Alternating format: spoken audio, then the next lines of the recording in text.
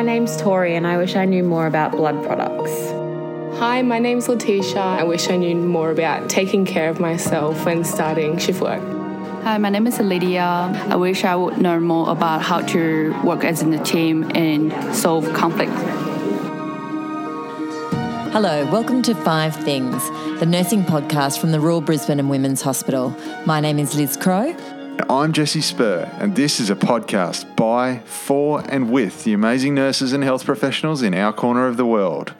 We hope to connect with a global community as we move from surviving to thriving.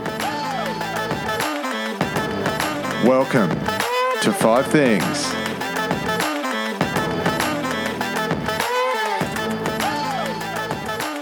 Hello, my name is Liz Crowe. And I'm Jesse Spur. Welcome to another episode of 5 Things Nursing. And today we welcome Dr Karen Davies, who is going to talk to us about medication safety. And Karen is currently the Nurse Research Fellow at HIDI, which is the Hurston Infectious Disease Institute. And the reason she's speaking to us about medication safety is that she's normally the Safe Medication Practice Clinical Nurse Consultant here at the Royal Brisbane and Women's Hospital. And this was the topic of her PhD. Welcome, Karen. Thank you for having me. I'm always really excited to have someone that's thought so much about a topic coming on as a guest to discuss it. I realised in prep for this that we crossed paths probably about 10 years ago now. So that time went really, really quickly from when I was working here as a nurse educator. So it's great to have come full circle and be sitting at the table with you. In the spirit of that, obviously lots happened in that 10 years, but winding back a little bit further, what's your backstory in nursing? So I was hospital trained here at the Royal, and so in those days we got the opportunity to experience lots of different areas around the hospital, theatres and wards and babies. The children's was part of our training as well, so lots of different experience, which was fantastic. I went on to work in the wards for a bit, and then I went to the emergency department for a year, which I loved. But doing the full-time shift work got a little bit hectic, and I ended up going to the hemodialysis unit. Got Sundays off and didn't do night duty, so it was fabulous.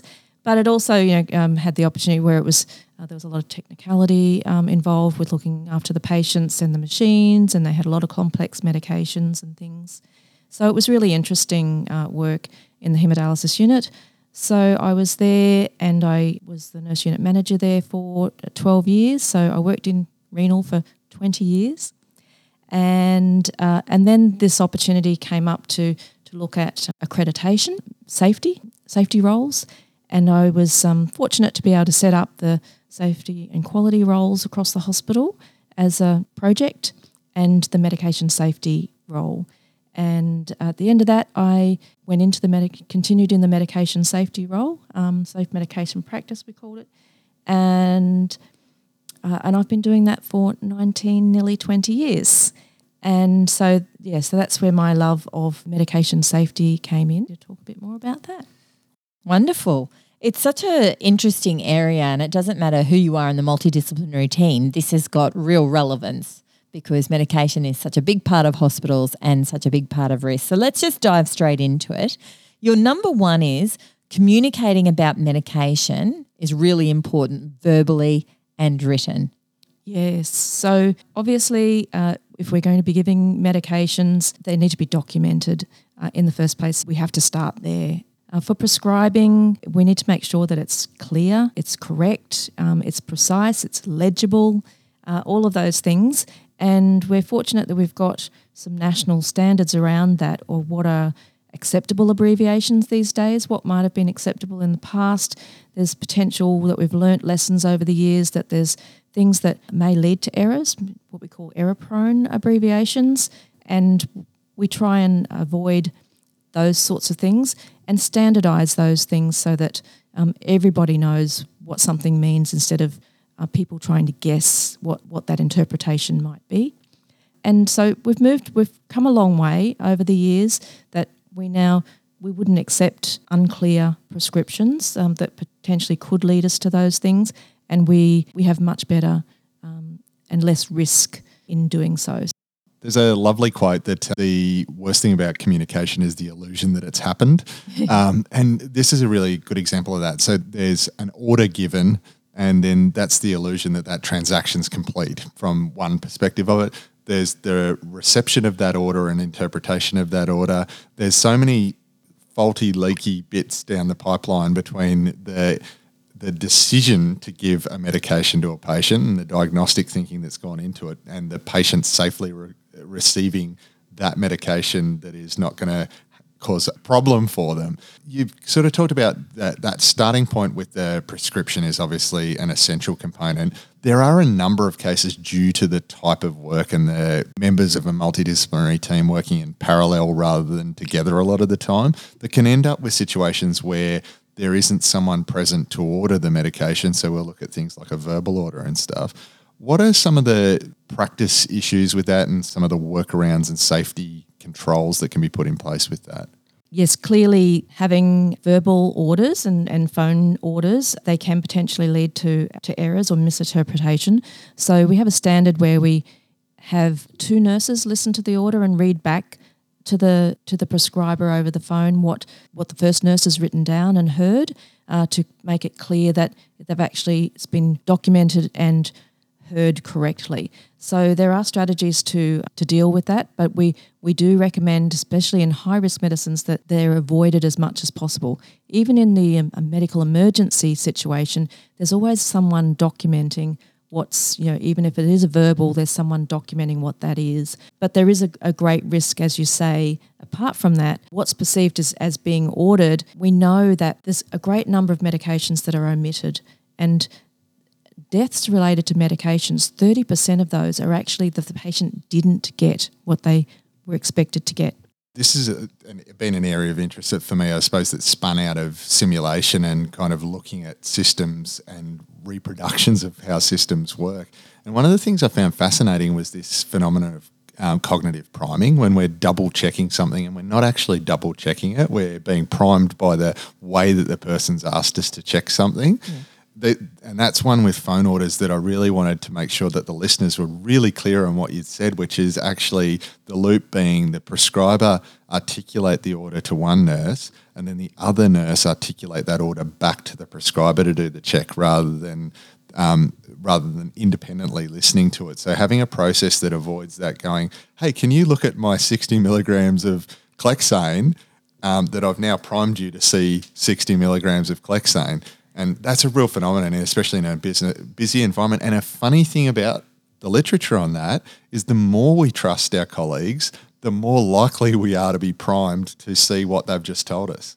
Absolutely. And that's something that we do when we're giving education, is to try not to prime the person and to do and not say that and say, can you check my medication? So they don't know what that medication is and they actually have to look at it and read it, because, as you say, it primes them to expect to see that, and they may not read it properly. So it is a very important point. We've kind of moved throughout most of the world to giving medications. It's being typed into a computer system or some sort of program. Is there anything that we need to be aware about in terms of that and communication? Yes. So when we're going from computer to computer and patient to patient, we may end up actually having the wrong patient screen open, which is a great risk that the wrong patient will get something because we're looking at the wrong chart. And that can happen in the paper environment as well. A chart might be put back at the wrong end of the bed, and unless someone's checking the patient, that certainly can still be an error and getting the wrong patient. And we know that 65% of the time, patient ID is not checked correctly, and that's internationally. So it's quite horrifying, really, the great risk. We call wrong patient errors never events. We should never get the wrong patient. And we look at 3 identifiers: patient name, date of birth, and hospital record number. All right, so your number 2 is the importance of involving the patient as a core member of the medication safety team. Tell us about that. I'm really passionate about this. It is so important that the patient is involved and considered as part of the member of the team, because they're the ones with the knowledge about their medications.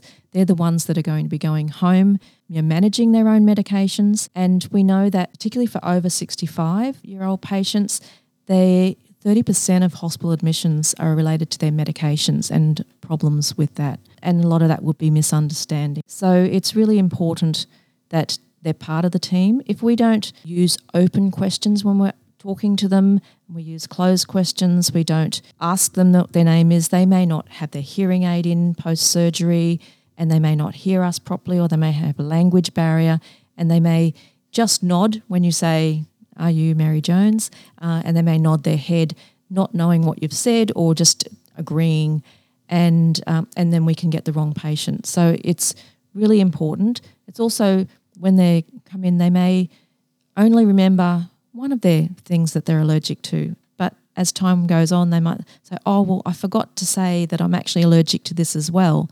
So when we're giving patients their medications and we just say, "Here's your antibiotic," for example, they've got no idea what that is for them to be able to intervene and say, "Well, hang on a minute, that's something I'm allergic to." Whereas if we say, "Here's your flucloxacillin," they may say, "Oh, hang on a minute, is that like penicillin because I'm allergic to penicillin?" And they've got that opportunity to be their own advocate and to speak up and be informed. Another example of that I've seen is patients have come in, they've had their regular medications as best obtained from digging up a health record, often from a prior hospital admission or whatever source they can get during emergency or the admission process. And if you go to them and say, "Oh, I've got your metoprolol," they're going, "Oh, actually my GP stopped that about 3 months ago," but there's been a gap in that record there. So really wanted to pick up on that point of actually saying what the medication name is, because I've seen those so many times where patients actually said, "Oh, actually, which one? Oh, yeah, no, they changed that," or, "Oh, yeah, I had a dose change of that recently," or, "No, the GP stopped that last week," and it hasn't integrated into the history. Absolutely, exactly right. And sometimes, when we've got different brands of medications, if we talk in generic terms, then and we have that conversation with the patient. I don't know all the brands. I've been doing this role but out in the community, there'll be completely different brands to maybe what we've got in the hospital. We may have a brand that they go home on in the hospital, but they've got a different one back at home or that's provided by the community pharmacist. So if they understand what those medications are when we're talking to them, if we say, "I've got your metoprolol, do you know what that's for?" and we can have that conversation, then they'll know and they'll have better opportunities to be able to be compliant or understand why they need to be taking them rather than, "Oh, I don't think I need that today. It's not that important."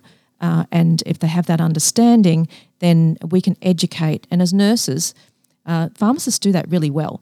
But as nurses, we're the ones that are seeing them every day, giving them the medications, and we've got that great opportunity to be able to provide that information and inform the patients so that when they go home, hopefully they're less likely to come back because they don't have that understanding of their medicines as well.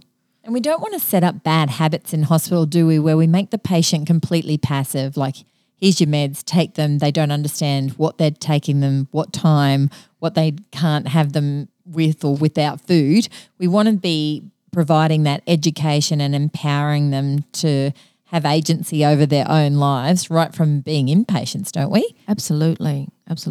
So, it's, there's situations where, a patient may receive a subcutaneous injection, receiving insulin, not knowing what it is, and actually not diabetic, has someone else's chart. So if we engage in those, those patients would know, "Hey, I'm not diabetic. Why am I getting insulin?" But they normally would get heparin or Clexane for VTE prophylaxis during hospital. They wouldn't know what the difference is unless we're talking to them about it and being clear. So your number 3 is to be aware of the risks and safety processes for medications.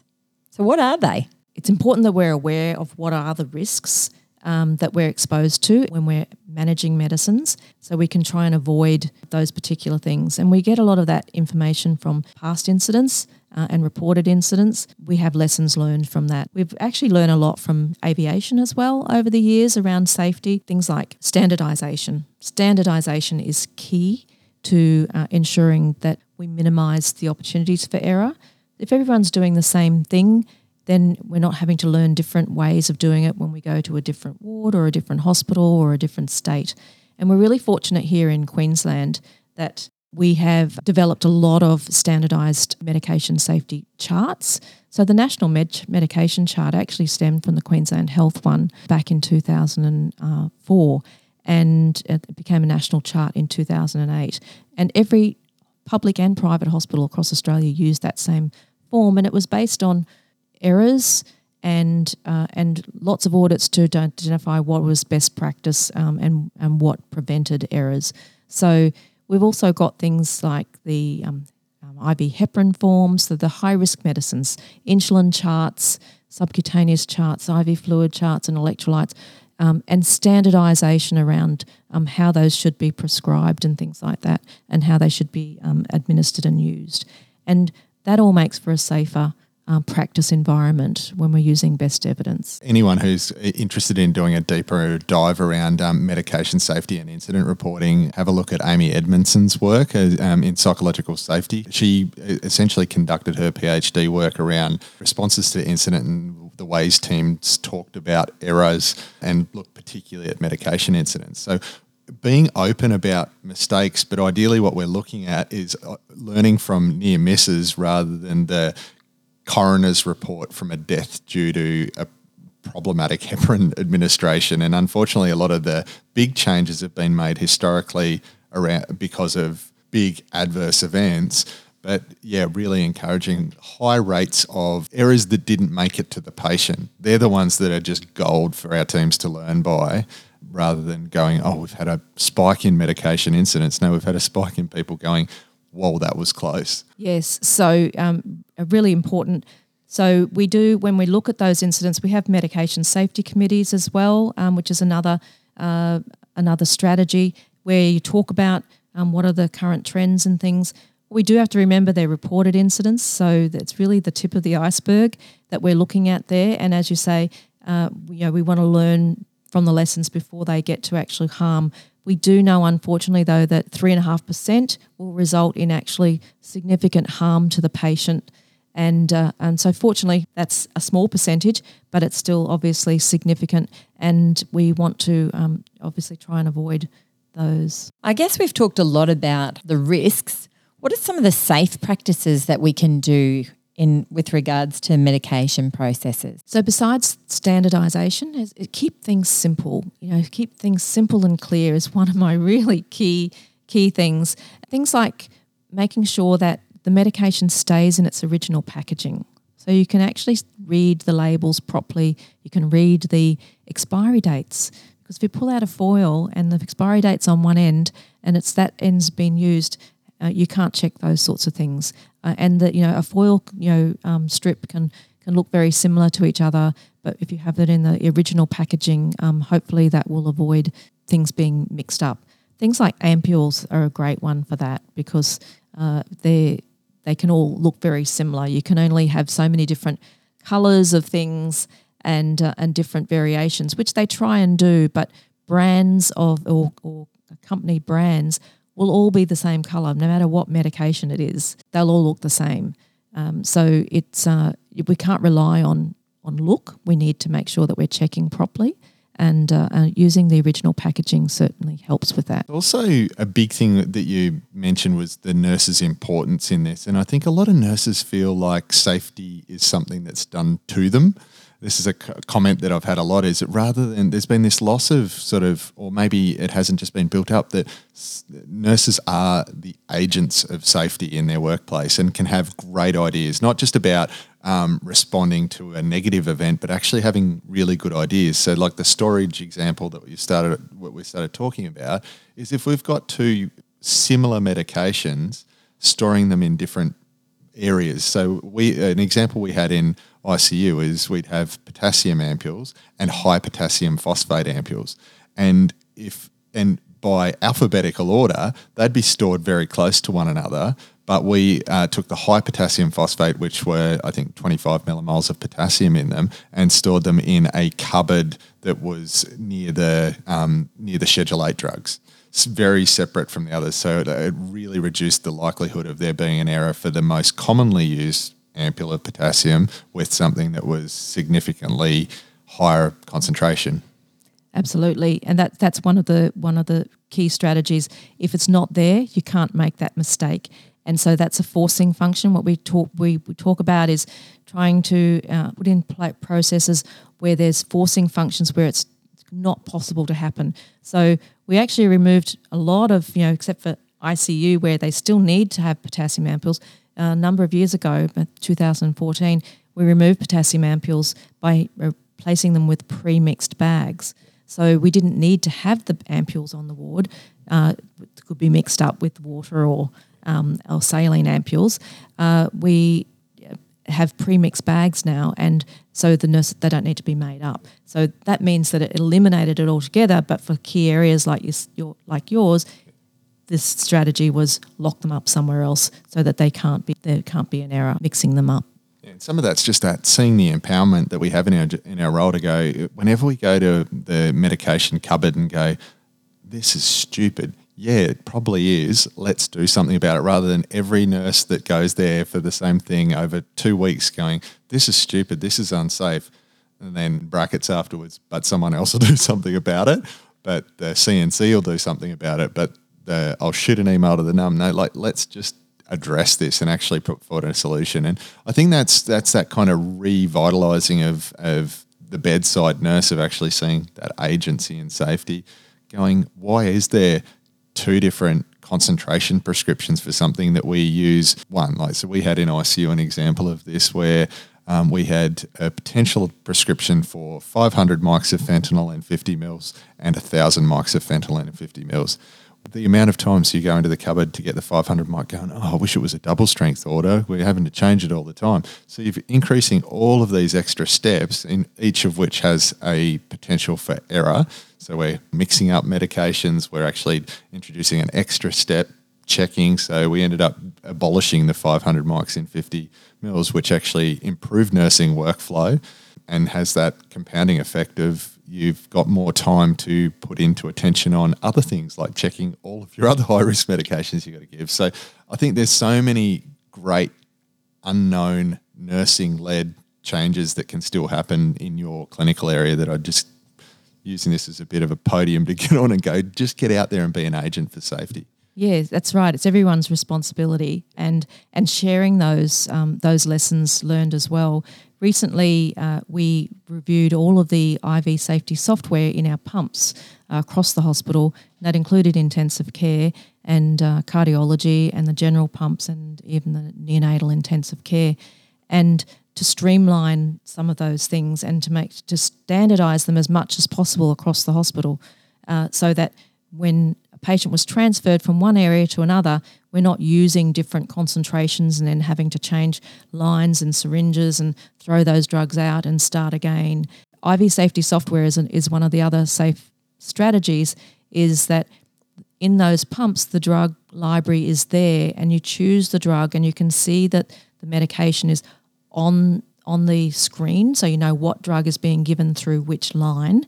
But it also has it's called dose reduction error software, where won't allow you to put in an unsafe dose. So if you went to put in 4,000 milligrams for something and 400 milligrams was the safe normal dose, it wouldn't let you do it. So it's mandatory that people use that IV safety software to prevent the opportunity for wrong dose errors. So that's certainly a strategy. And we also try and standardise that across the state.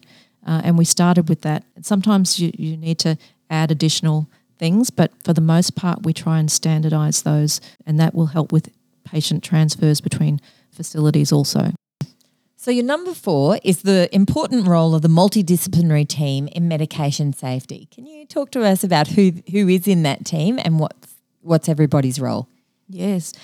So in managing medicines, there's a lot of people involved.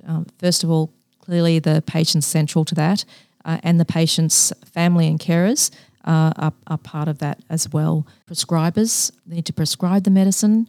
Pharmacists, they often get the medication history and confirm the medication history from the patient, the GP, the community pharmacy to actually see, as you were talking about before, Jess, that what is making sure that we've actually got what they're currently taking, not what they may have taken, on the last admission even if it's only a few weeks ago, the GP may have stopped something or whatever.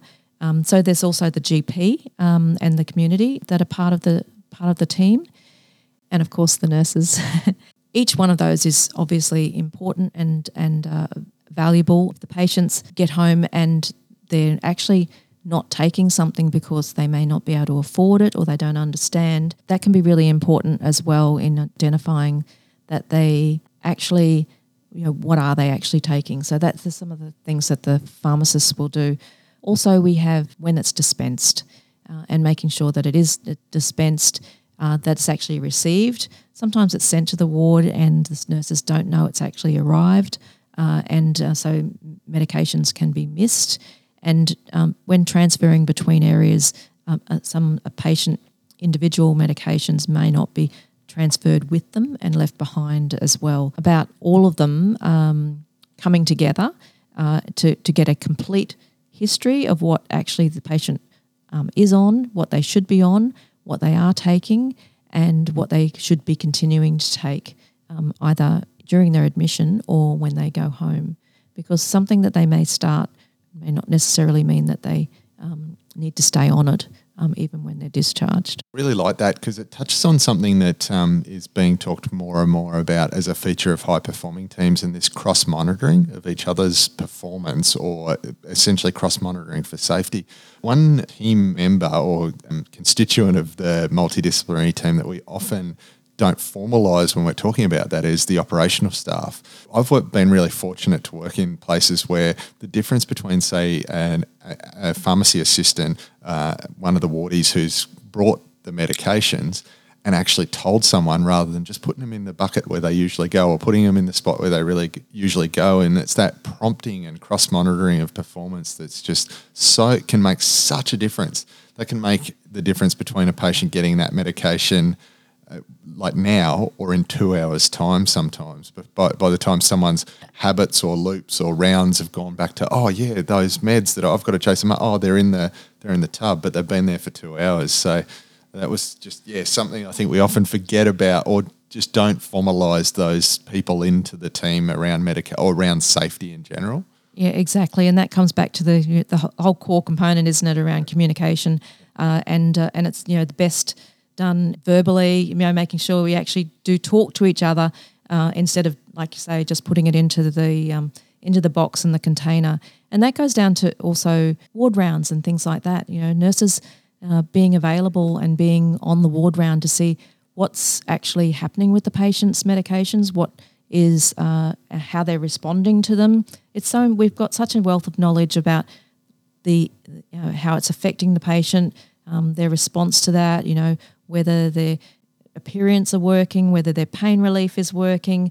There's some of the things that the medical staff may not know when they're not actually with the patient every day like the nurses are. And we know also from studies as well here at the Royal is that changes of medications on those rounds, around 20% actually don't end up getting prescribed onto the chart or changed after the round and may not happen.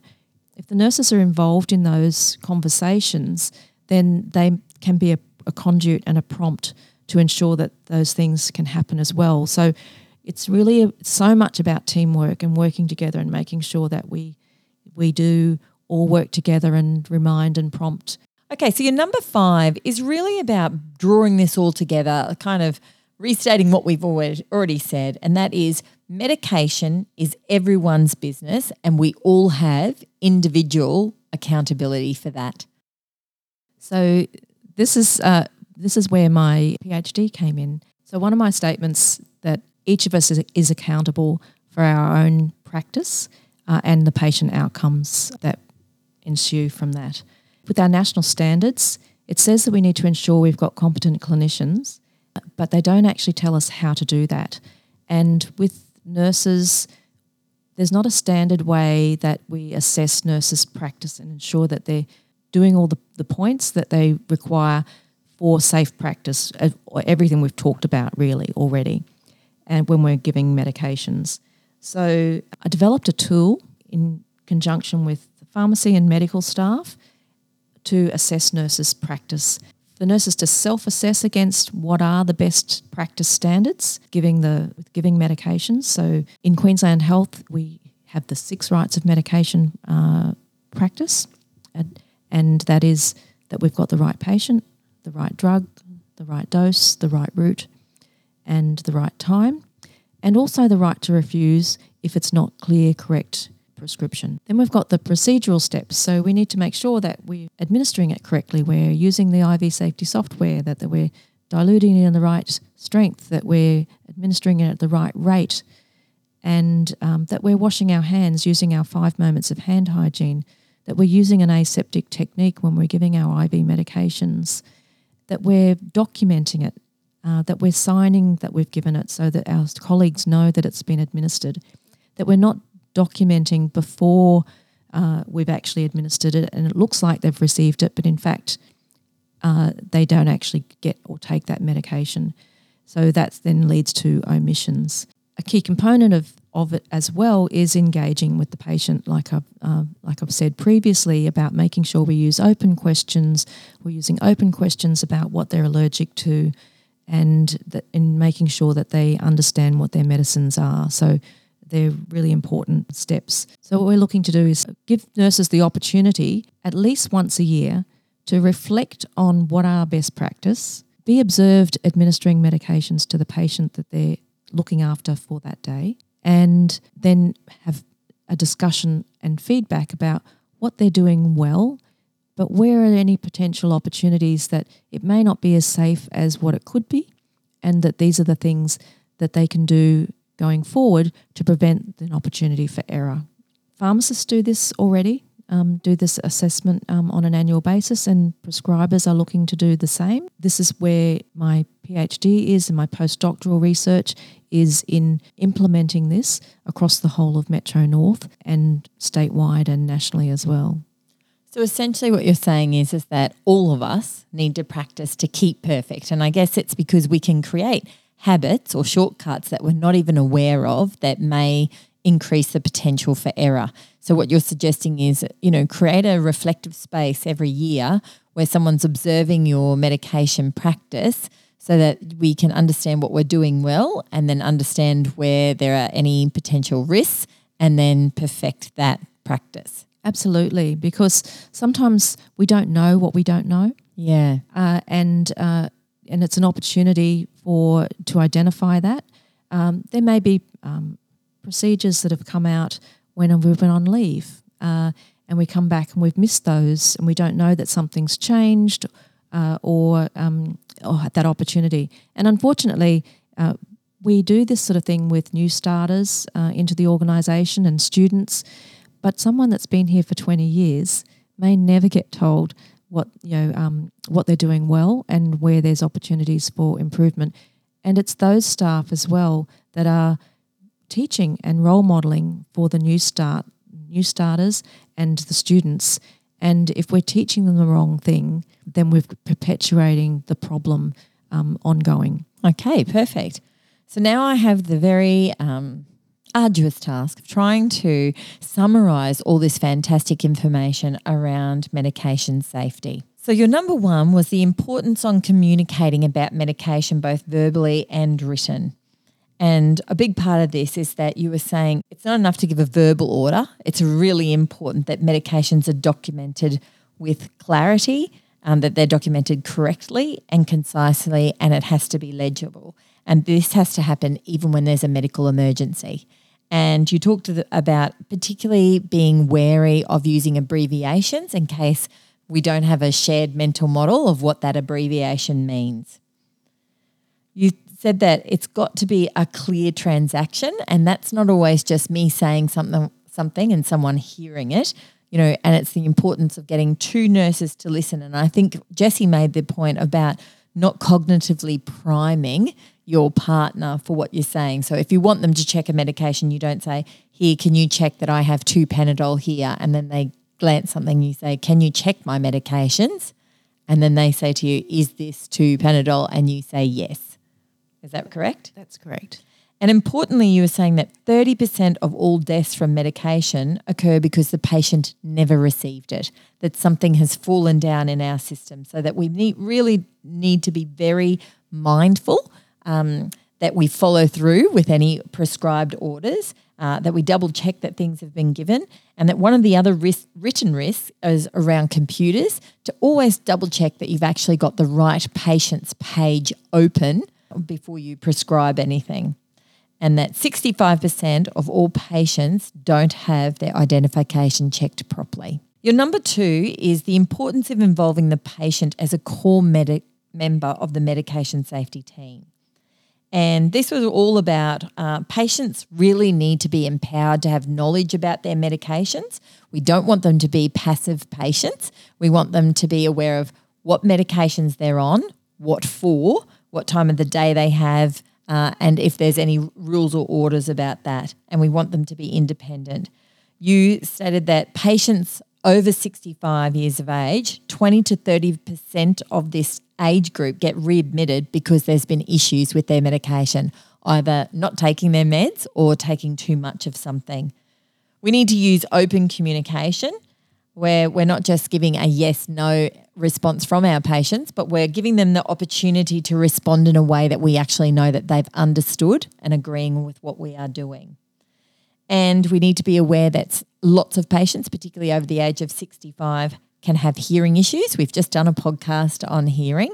And so we need to check that if they've got a hearing aid or device, so that it's in when we're speaking to them about medications, and how important it is to check each time around allergies and around using proper names, because patients, as anyone, can get very confused by the different brand names with medications. Your number 3 is the awareness of the risks and safety processes for medications.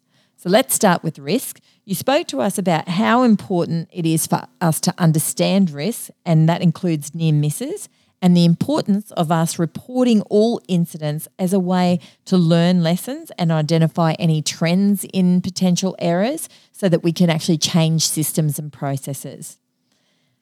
You spoke about how important it is to standardise what we're doing as a way to minimise error, and that standardisation for prescribing and administrating medications is extremely important. That 3.5% of medical error results in severe harm for patients. So this is a very important area. You said keep things very simple and clear, and keep meds in their original packages so that we can check expiry dates and we can check information and facts about that. Jessie made the important point about not storing similar medications in the same place where error can really easily occur. And you said to make sure that we always use our IV safe software. Your number 4 was the role of the multidisciplinary team in medications. And we want to start, as we've previously said, with the patient and their family and carer as real core knowledge around medications. And then we move to our prescribers, our GPs, of course our nurses, and the pharmacists. Each one of these people has a really important role to play, and we need to understand what the patient understands about medication and the dispensing of it. The whole team has a responsibility to understand the complete history of the patient and their medication, what they should be taking and what they shouldn't be taking. And you spoke about, even from a week's admission, that medications can change, things can occur, and that we need to check.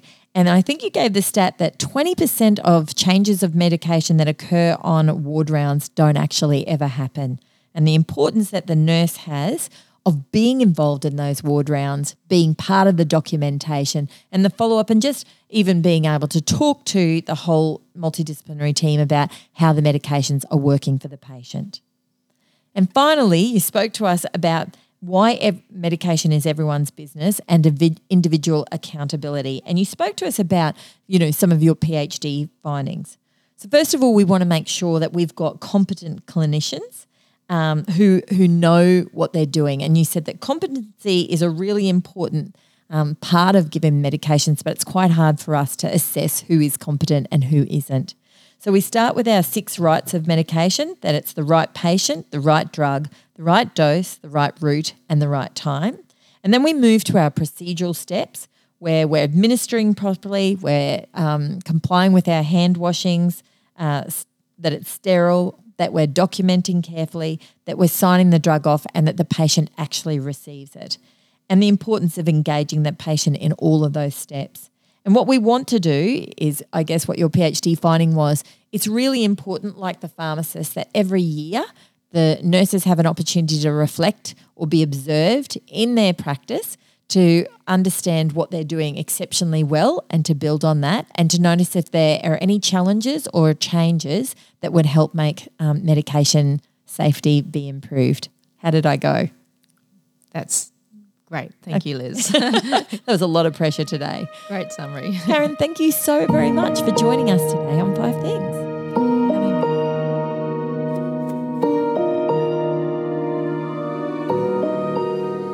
The Royal Brisbane and Women's Hospital 5 Things Nursing podcast acknowledges the Turrbal and Yagara as the First Nations owners of the lands we now tread. We pay respect to their elders, laws, customs and creation spirits. We recognise that these lands have always been places of healing, teaching and learning. We also wish to acknowledge the First Nations people of the lands of our global community and encourage our listeners to seek out, listen and learn from the knowledge held in your shared space. As well as all major podcast outlets, you can find us at 5thingsnursing.podbean.com. Please also subscribe and give us a rating on your listening platform of choice. This helps others find the podcast. And finally, if you'd like to connect with Liz or myself on Twitter, we can be found at LizCrow2, and for me, it's inject_orange. We would absolutely love to hear your thoughts, ideas, or feedback. Thanks for listening to 5 Things.